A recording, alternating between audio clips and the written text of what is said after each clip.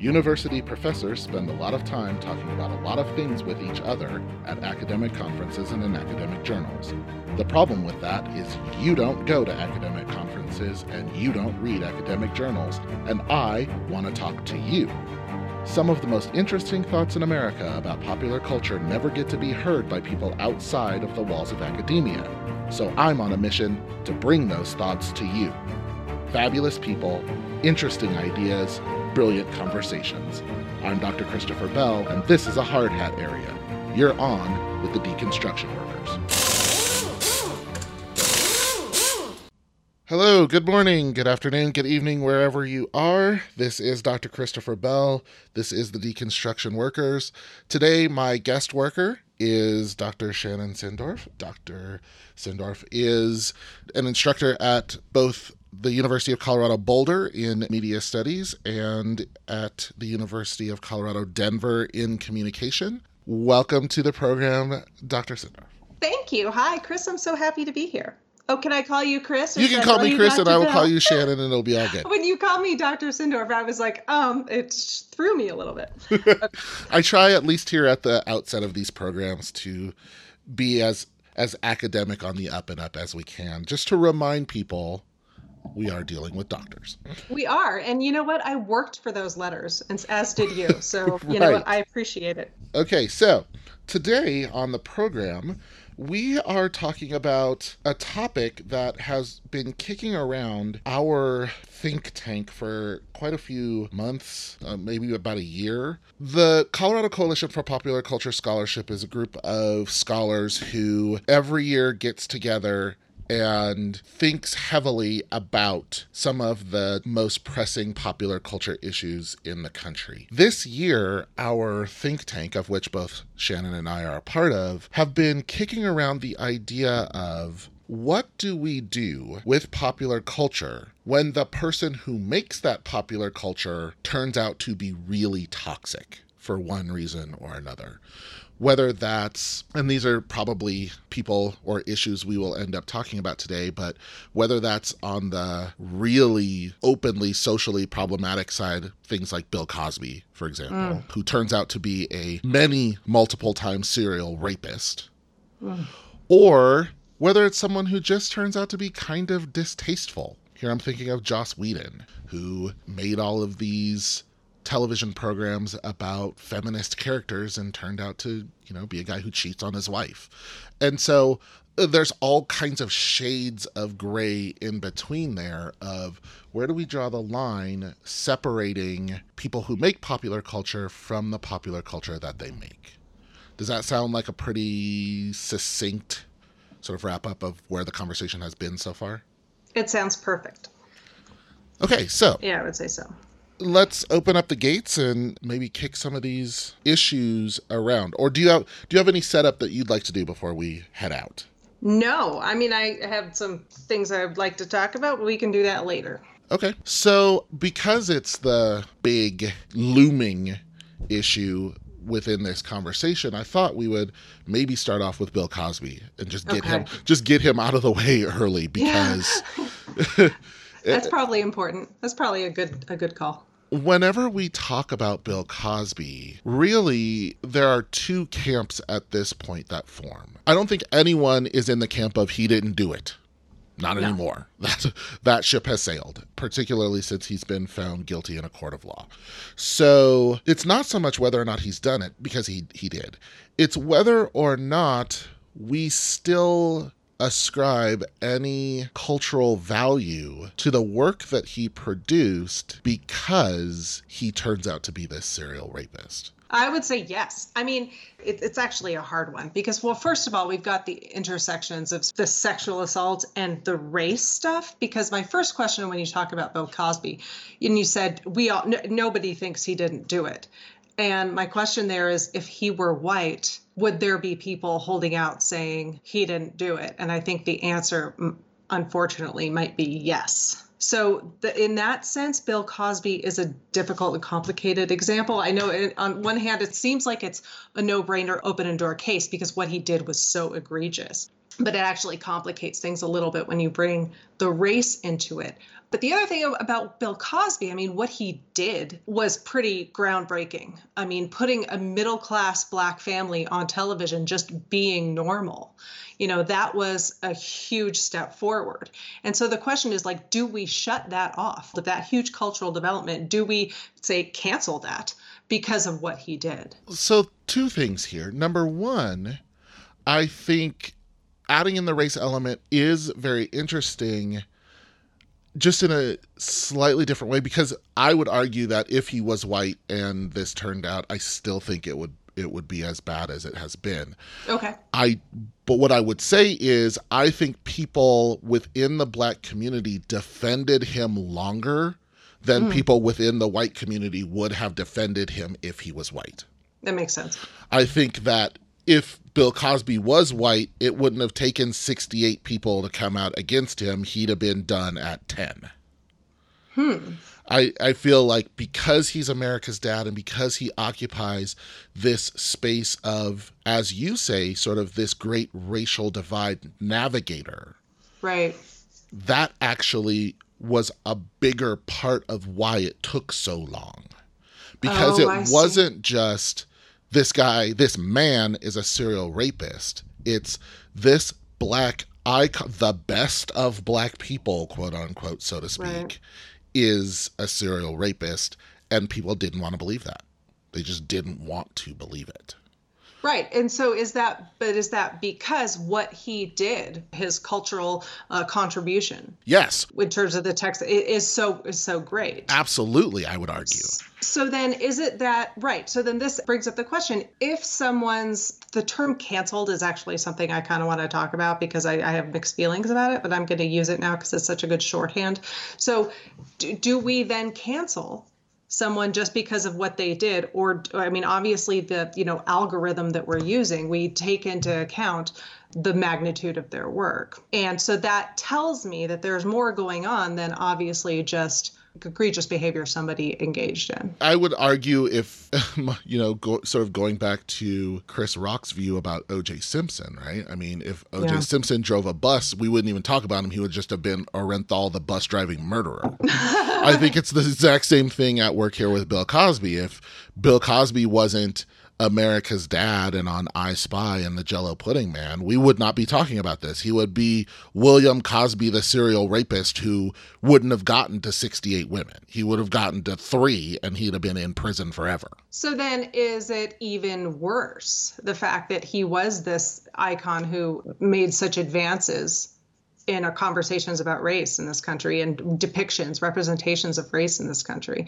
Is it then even worse because of what he did, took that away? Well, sure, because as much as he moved the American Black community forward, it becomes the situation of allowing for people who are racist in the first place to enter into a space of, see, even the best one of them is terrible. Yeah. Oh. It's exponentially worse because it's him. Got it. Yep. I agree. But I still don't want to lose what he did for depictions of Black families. You're right. It is worse because of that. But at the same time, I don't want to give up that progress. Neither do I. And it's why I empathize so much. My heart goes out so much to people who have had to negotiate that in public. Right. And here I'm thinking of all of the people who go to Malcolm Jamal Warner or who go to Lisa Bonet and say, well, were you one of the people he was sexually assaulting? And she's like, no, I wasn't. And I want to be clear about that. I got bad vibes from him sometimes, but I chalked that up to he was kind of a jerk. I didn't know at the time. And for her to have to publicly defend herself and her work when she was unaware that these other things were going on. She was a kid. She was 16, 17, 18 years old, Yeah. And then it ends up tainting her image. Well, not only tainting her image, but tainting her livelihood. Yeah. All of the stations that now refuse to show The Cosby Show, for example. Right. Those are residual revenue that these performers are no longer able able to have access to, he took that away from them too. Yeah, well, and that's a really good point too, is that, like, when someone, not Bill Cosby, but someone who has like an active show that gets canceled because of their behavior, it's not just the performers, but think of all the like boom operators and the PAs and the assistant directors and everything, like everybody then who just lost their livelihood. It's not like they can choose which shows to work on because of like, oh, I don't agree with what they did or whatever. Exactly. This is the conversation that was going on with Roseanne when Roseanne had the public racist meltdown because apparently of Ambien or whatever. Yeah, Ambien, the side effect of Ambien is racism. Exactly.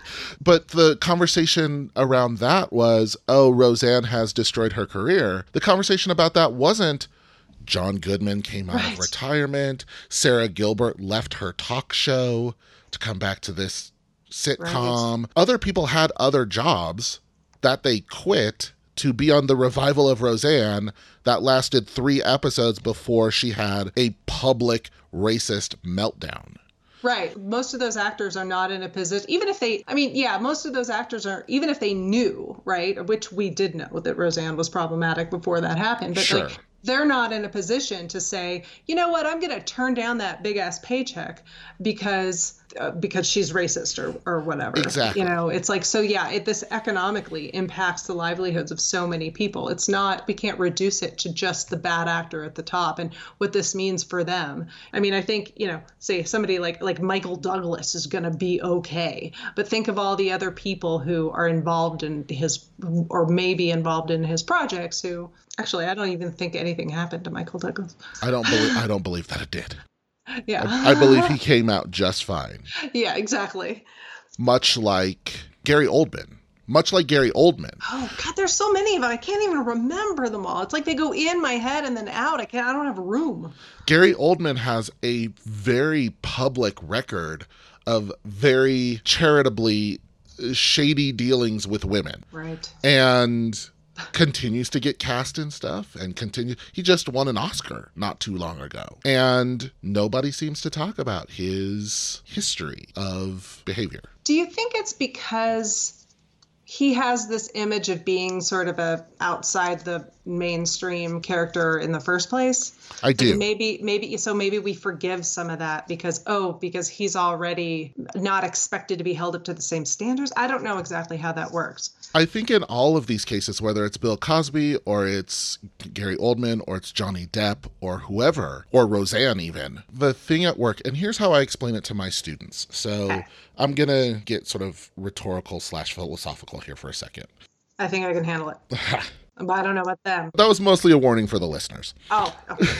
So that's right. It's all about them. Plato, in his work, The Republic, describes this story of the Ring of Gyges. So essentially what the Ring of Gyges is there's a guy, and he's a shepherd. And he works for this prince on the prince's land, and the prince and the princess are not very good to the peasants, and the princess is really beautiful, but she's also really mean, and they store all their gold in the castle, and they take all the food from the farmers. And one day the shepherd is out tending his sheep, and a giant hole opens up in the earth. There's an earthquake, and there's a rift, and it opens up in the earth, and one of the sheep falls into the rift. And so our hero goes to the edge of the rift, and he peers over the edge of the rift, and he sees his sheep, and he climbs down into the rift to get his sheep, and on the ledge where the sheep is standing, he sees a golden ring. So he picks up the golden ring, and he carries the sheep up to the top and lets him run off into the meadow, and he puts on the ring,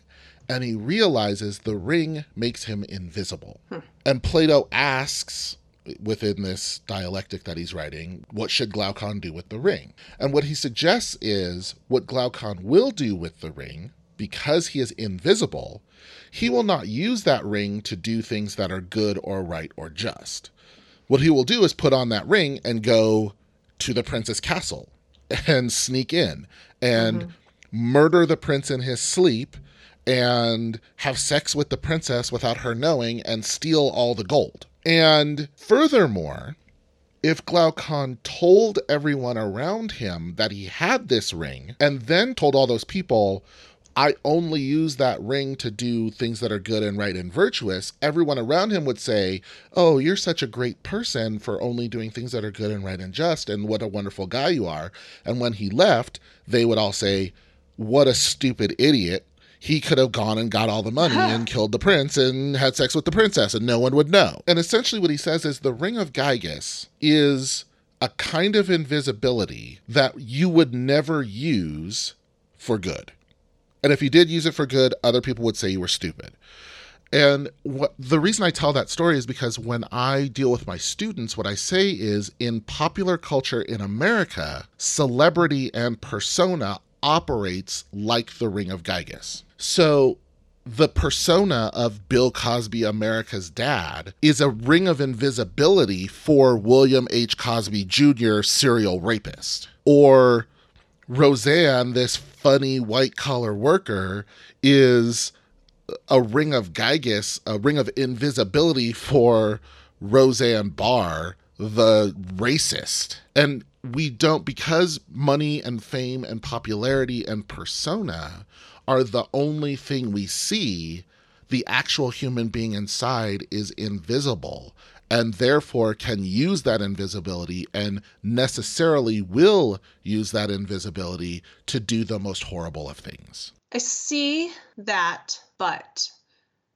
do you think that I can see how that was definitely true 40 years ago, but people's private behavior is so much more visible to us now than it ever has been. So does that change this? No, it actually reinforces this, I think, because it took until now for Bill Cosby to get caught.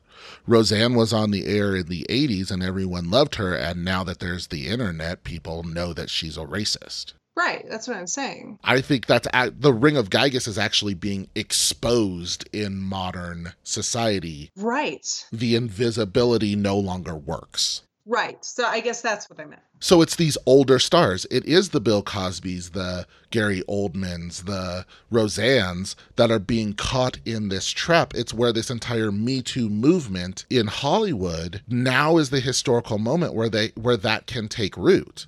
Because 40 years ago, you didn't have the internet to broadcast all of the terrible things that people were doing, and it was its own kind of invisibility. And now that ring no longer functions in the same way in this current society. Right. There's nowhere to hide. Right. So Chris Hardwick, it doesn't take too long for us to find out about his behavior with his ex-girlfriend. Exactly. Or, whereas, Bill Cosby gets to do this for I don't know how many years without anybody really knowing, which that could not happen today. Exactly. I mean, he could not get away with it. In 2018, the first time you smack your wife, you're out of Hollywood. Like you're on the internet immediately. Right. Ask Chris Brown. Right. Well, I mean, he didn't suffer nearly the amount of consequences that he should have, but we knew about his behavior that day. Yeah. Right. Yeah. What happens next is a different question. NFL players punching their wives in elevators that day. Right. Oh, God. It's not like 20 years ago where that woman would have just been getting beat every day. That is not the current environment. So then this kind of leads into a question that I had I've been thinking about. I feel like because of Me Too and Time's Up, I feel like our conversations about gender and abuse and sexism we're getting better at nuance in talking about these things. We're getting better at talking about, and now we have women harassers and abusers. And how do we deal with that? Our conversations are getting more complicated. They're getting more nuanced. They're getting more developed. Somewhat. Okay. I mean, you're right. I think that there are a couple of pretty clear examples that our conversations are still not nuanced in cases that don't fit the particular narrative. No, but we're dealing with that. Like you could see that we're sort of grappling with that. Yeah. I mean, I'm thinking here of Brendan Fraser, for example. Yeah. That is. Yeah, Brendan Fraser, who was also sexually harassed. Yeah. And no one seems to care because it doesn't fit the kind of narrative that Me Too is set up to fix. Okay. So you're right. We aren't as good, but we're getting better. Right. But what I was going with this. Yeah. I feel like our conversations about racism are anemic compared to our conversations about sexism. And I feel like they're not nuanced. They're not developed. They're largely limited to representation. How many Black actors do we have nominated for Academy Awards? Right. Which is good. It's a good start. But I don't feel like our conversations. I mean, I grew up in Los Angeles where conversations about race are necessarily nuanced and complicated. And I mean, I have details of that, but I don't need to get into. But one show actually that does a good job, I think, at least of tackling the nuances of racism is Insecure.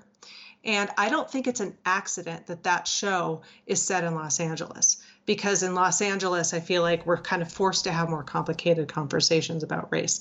Anyway, my question to you is, do you think we're going to get there with our conversations about racism? Do you think with time, they will get more developed and more nuanced rather than just about representation? How many Black characters or how many characters of color do we see on screen? I would say, I think possibly, but not probably. Okay.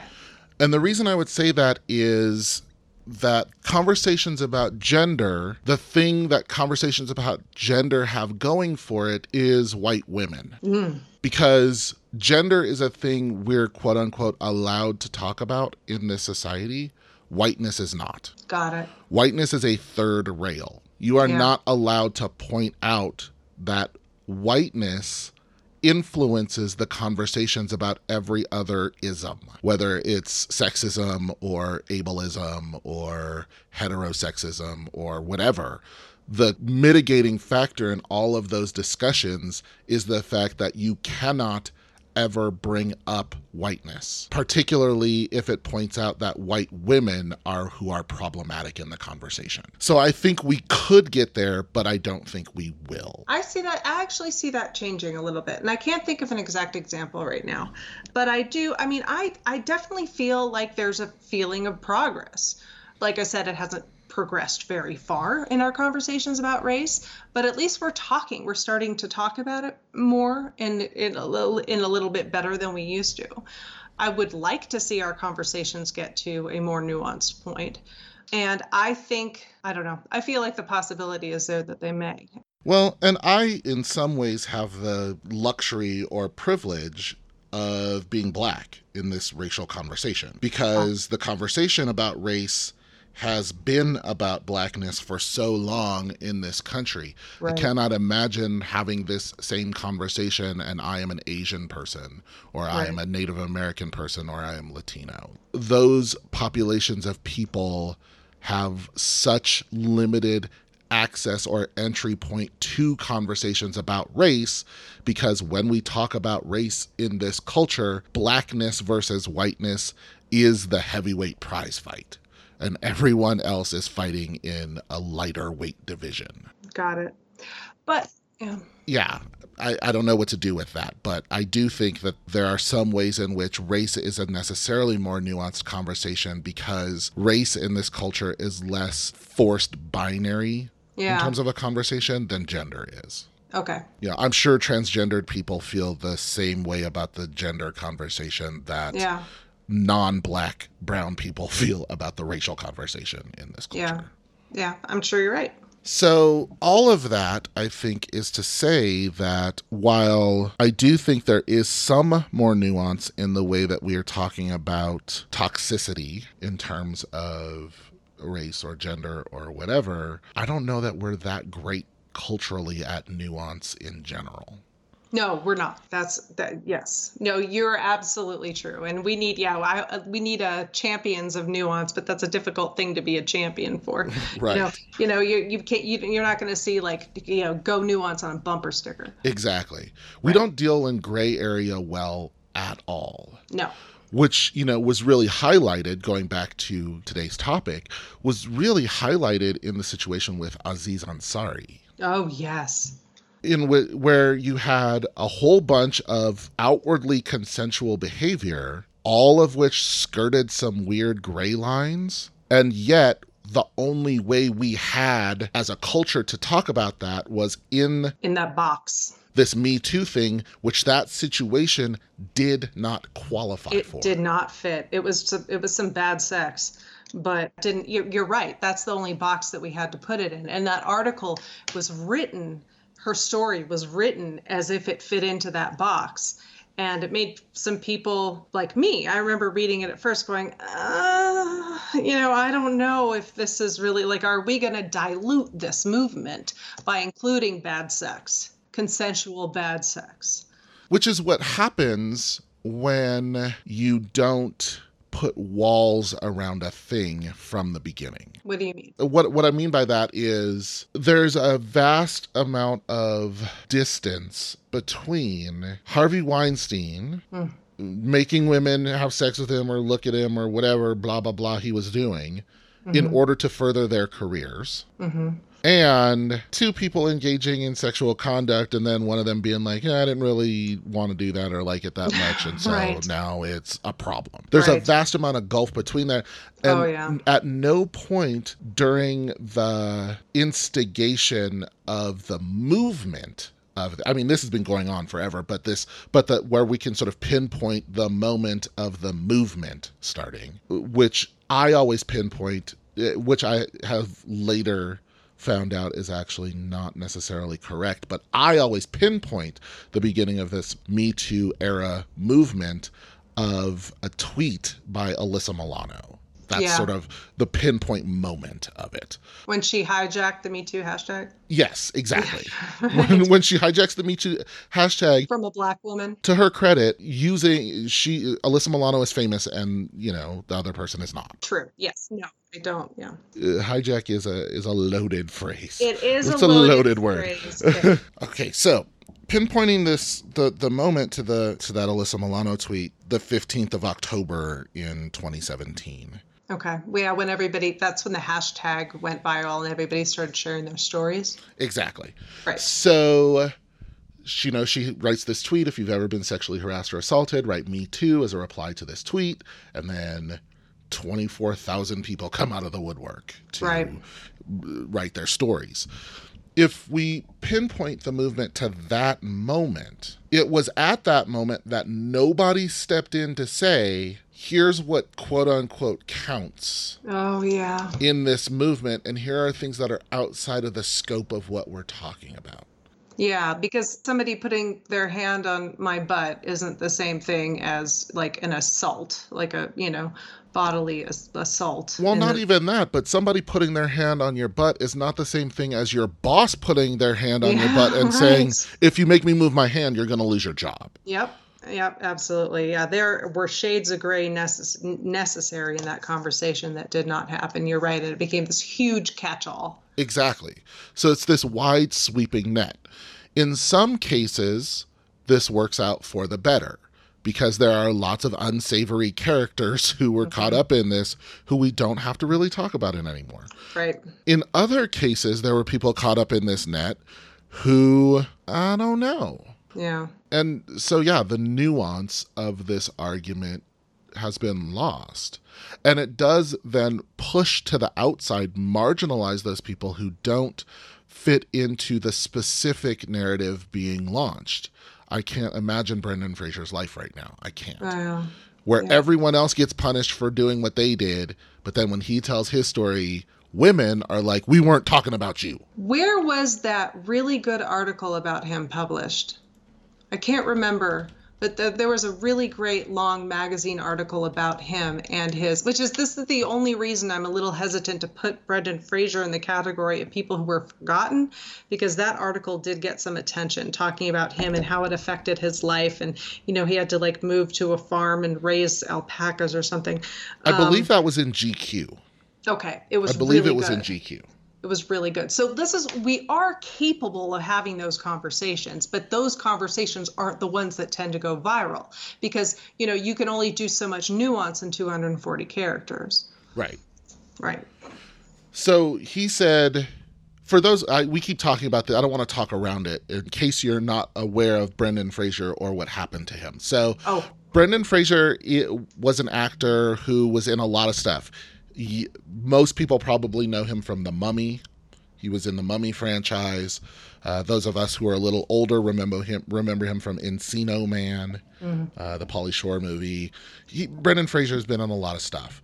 And last year, when all this Me Too stuff was going on, he alleged that the president of the Hollywood Foreign Press Association, who is a man, by the way, I think his name was Phil Burke or something like that, Philip Burke, said that this guy grabbed his butt in public in the middle of the Beverly Hills Hotel and like groped his crotch in public, and that Fraser couldn't say anything because this guy was the president of the Hollywood Foreign Press Association, which is the organization that hands out the Golden Globes.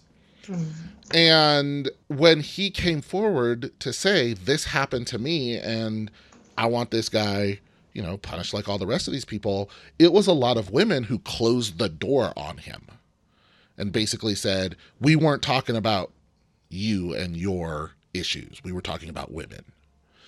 And it became this really distasteful thing. That's not to say the entire movement was of that same mindset. This happens all the time. You encounter the one Black Lives Matter movement person who's like, yeah, I hate white people. And all of a sudden, all Black Lives Matter people hate white people, right? And then they're held out as, see, exactly. And I'm not saying all women or even most women were like, oh, well, that doesn't count. It's not the same thing. But some very vocal ones were, and that became the face of him being shut out of access to the same cultural resources that were available to women who had been sexually harassed in that Cultural way. Resources is a really good way of putting that. Cultural resources, right? Yeah. I'll be honest with you. I don't remember that reaction to Brendan Fraser. I remember it didn't get a lot of attention, but the only thing I remember really going around about that was that GQ article.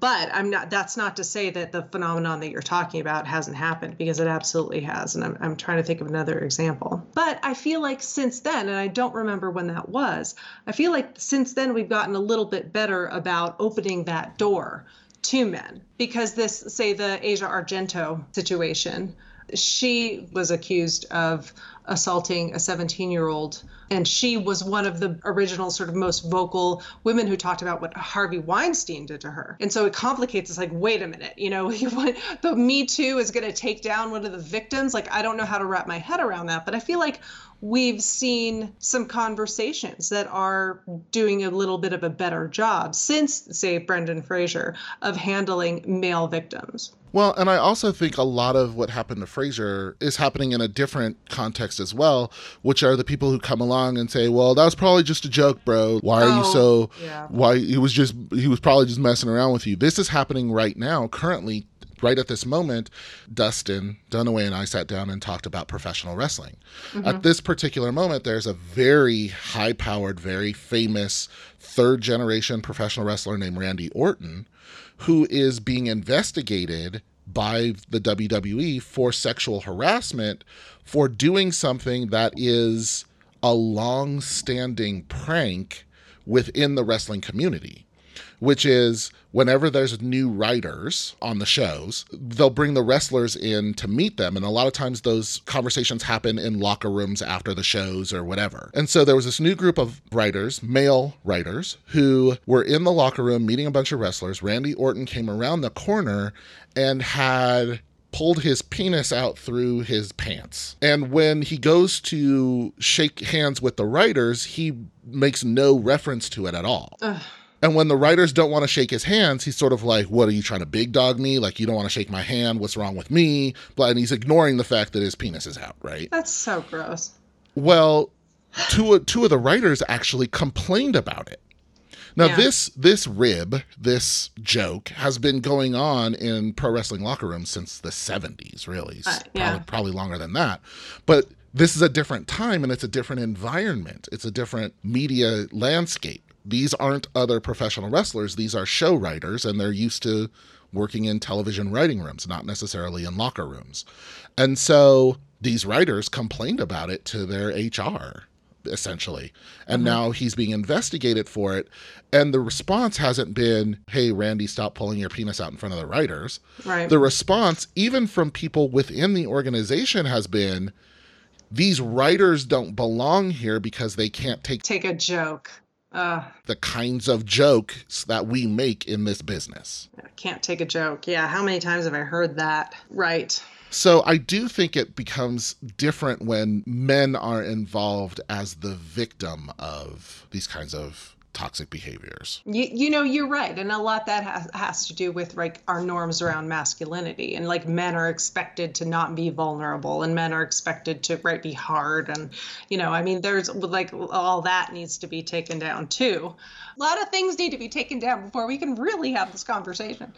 Well, and it's a whole different conversation about how men have always classically been able to explain away any kind of behavior through, I was just joking.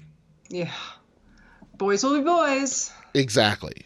Right. Not boys will be responsible for boys' behavior, but boys will be boys. Boys don't have to be. Right. Boys will be boys literally means boys don't have to be responsible for anything they do. Right. Because, you know, that's just who they are. So we sort of ended up down a slight rabbit hole. But not, yeah, we really did. But not really, because I do think it comes back around to, what do we do with the people when their behavior is really toxic?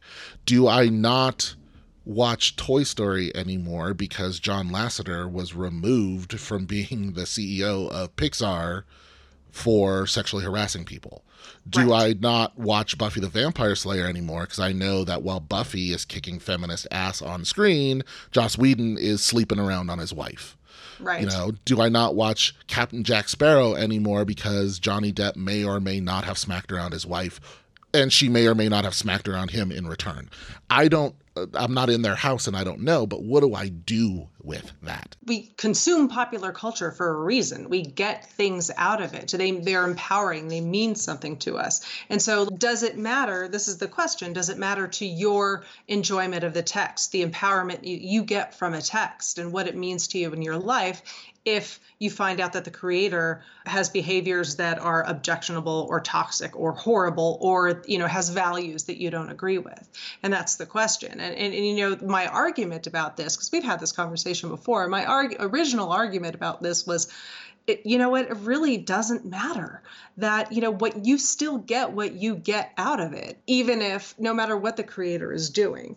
Because, right, so this is what is potentially an exploitative relationship. You have, just in general, the act of us consuming popular culture, because you have these giant companies making this stuff for us to buy because these are products. This is commerce. This is a relationship of commerce. But they make these products that are full of messages that we didn't create, that other people created, that we consume, and messages that we absorb. Well, that is potentially an exploitative relationship. And, you know, a lot of scholars argue that it is.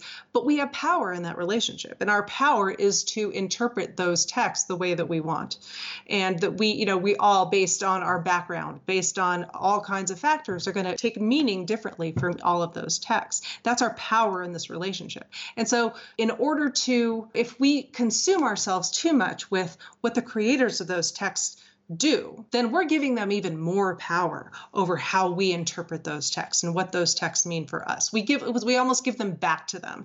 When we interpret texts for ourselves, we take them back a little bit and they become ours. But if we say, you know what, I'm going to cede control to you, the creator, or not cede control, but I'm going to take into account what you're doing out there, we're ceding control back to the company a little bit.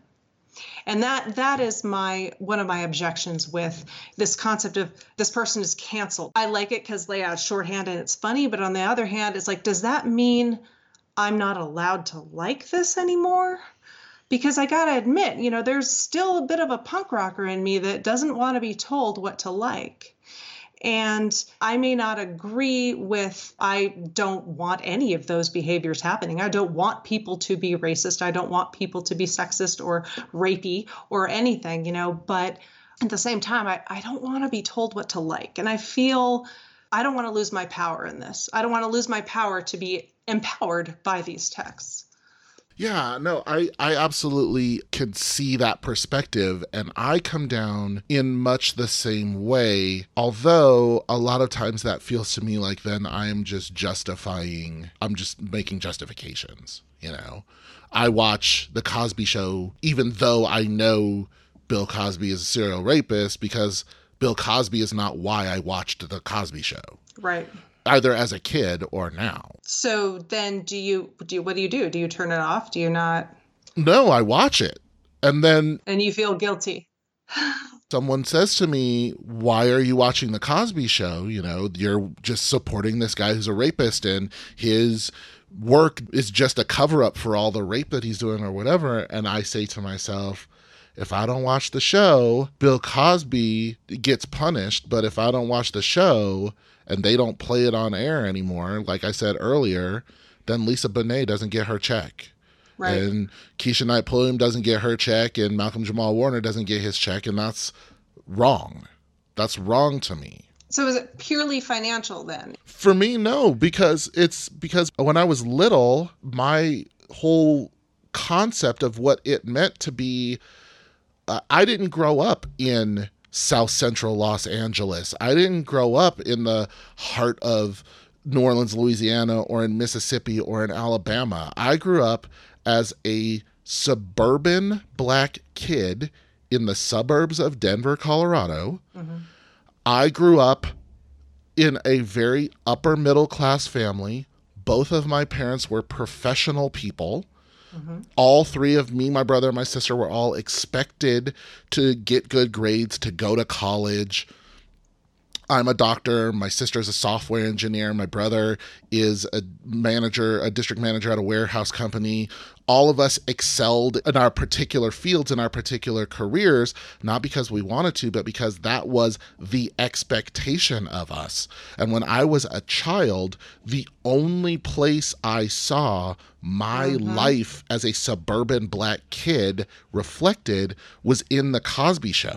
My family was not the family on Good Times. My family was not the family on Sanford and Son. My family was the family on The Cosby Show.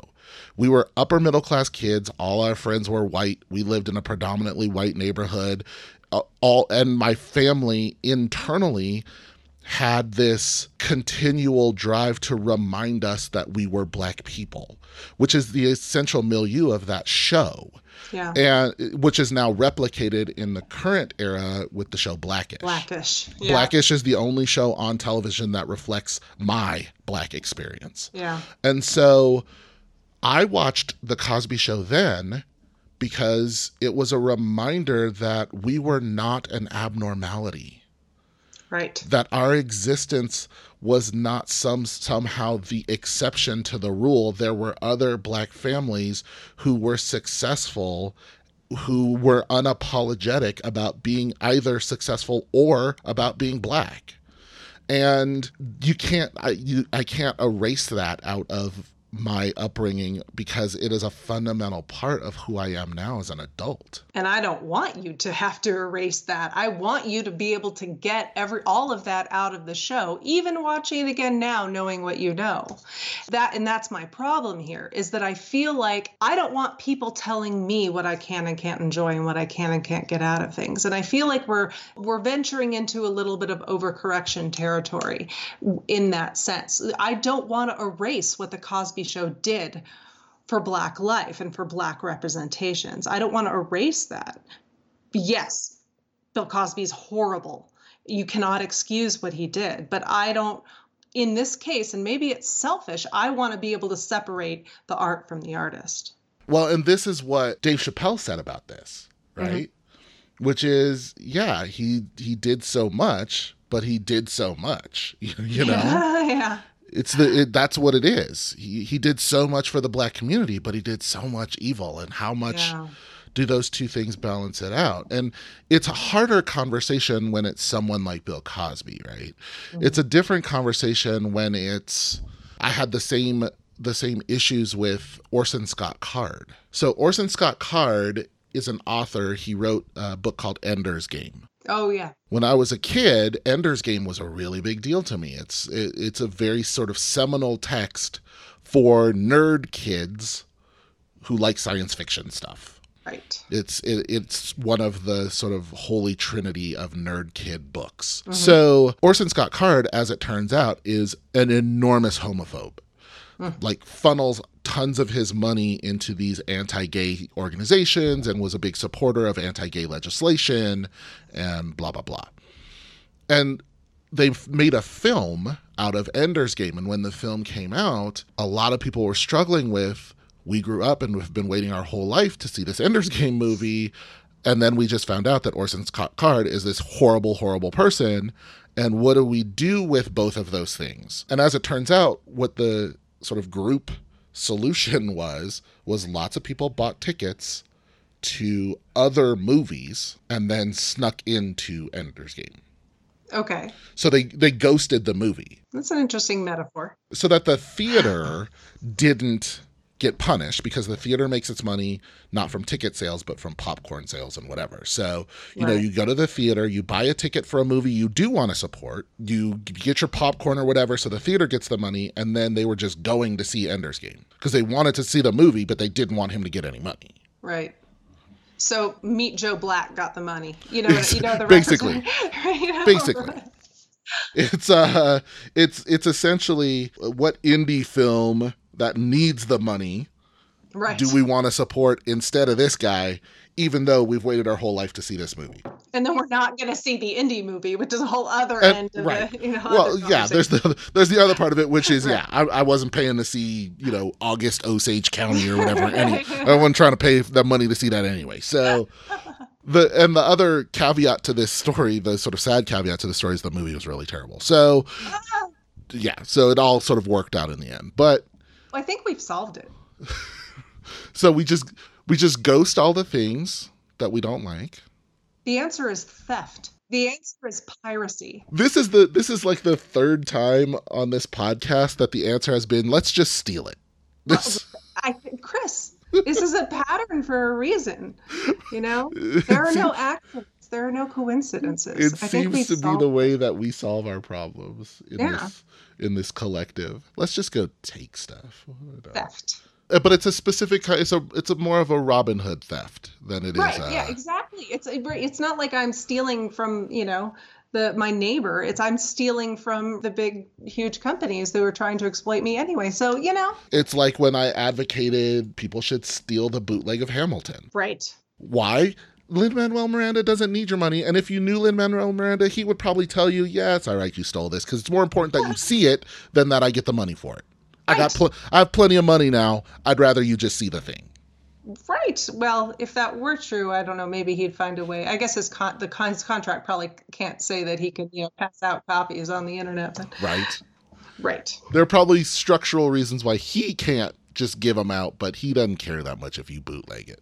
Yeah. So it's theft, but fancier. Theft with a soul.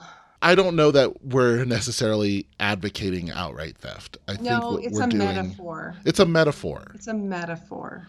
We're advocating supporting things that are good and not supporting things that are bad. Don't sue me, Disney. Is Elsa gay? It is my sincerest hope on earth that Elsa's gay. I personally say absolutely. Absolutely, Elsa's lesbian, and it's clearly that Elsa's a lesbian. The real question will come with whether or not Elsa gets to have a girlfriend. So here's the question that brings us back to what we're talking about.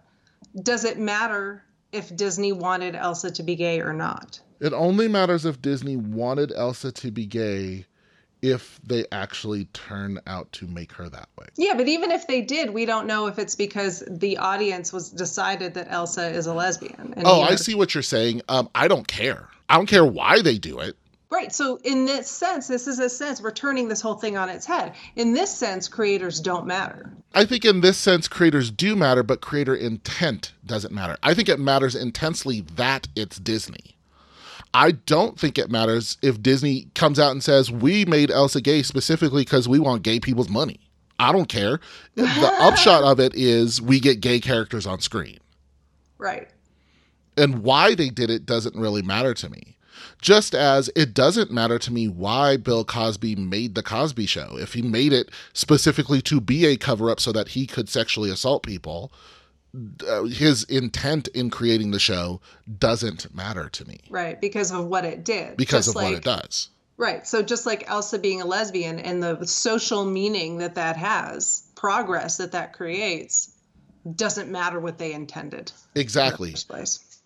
The benefit of it outweighs whatever intent. Because, and I don't need Disney to tell me why they do it, because I already know why Disney's going to do it, because they want gay people's money. I already know that. Yeah, you've got the inside track on a lot of this Well, stuff. it's not, you don't even need the inside track for that. That's the reason why all media corporations do anything, is because they figure out a demographic they haven't taken all the money from yet and try to go get it. Is there social value in Black Panther? Sure. Do I think Marvel made Black Panther because they want to advance the cause of Black people? No. It's because they know Black people are pissed there's no Black superheroes, so they give them Black Panther, and then they take all the Black people's money. Right. I get it. Exactly. Yeah, intent doesn't matter. I don't care why they did it. I'll take it.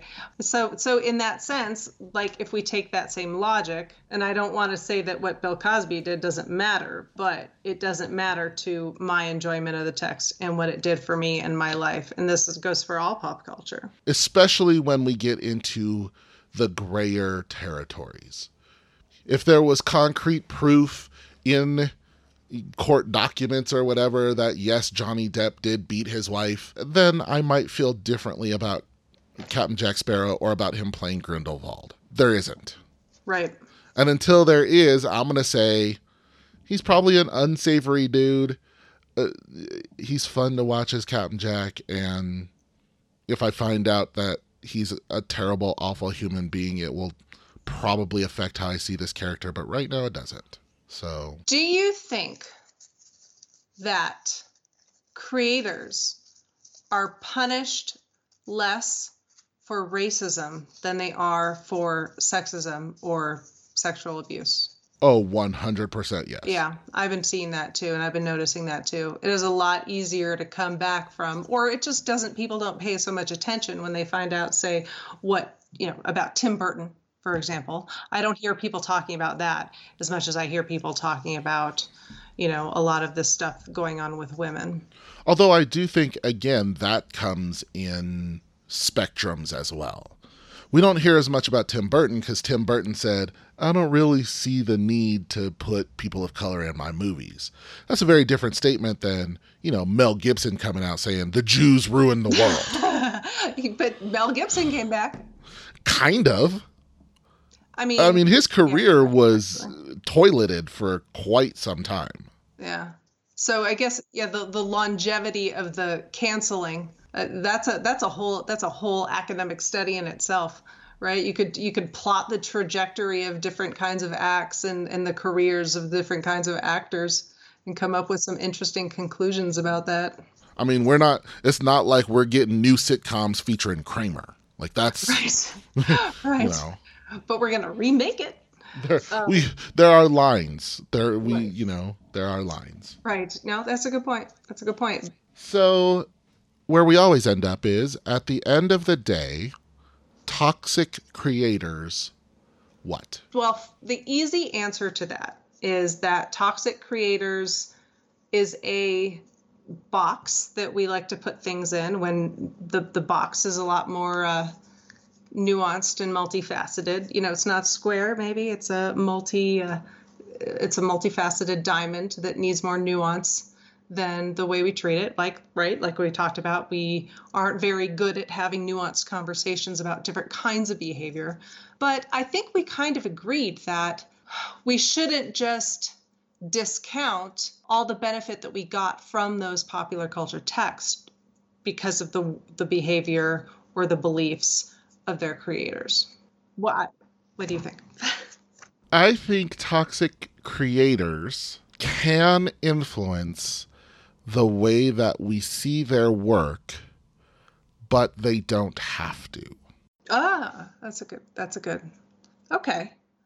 So we still want to retain our power. Yes, as we want to retain our power as not just consumers of interpretation, but our power as cultural meaning makers in our own right. Yes.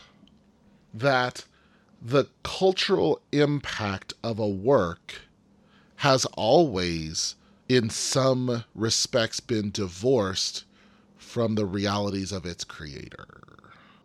True. And our conversations may have gotten more complicated about that, but I think that fact still holds true. And that there is a level of toxicity we are willing to tolerate in order to get the work. Right. And I think that's okay. I think that's probably okay. Okay. I think that's probably okay. Probably I think there are points at which we can say, no, you're dismissed, and so is your work. Right. Particularly, right, yeah. Some people can be canceled. Particularly your work currently, right? Right, exactly. Yeah, we're not going to go back and burn the tapes of Roseanne, but we're not letting her make any more TV shows. Yes. Okay, that is good. And theft is the answer.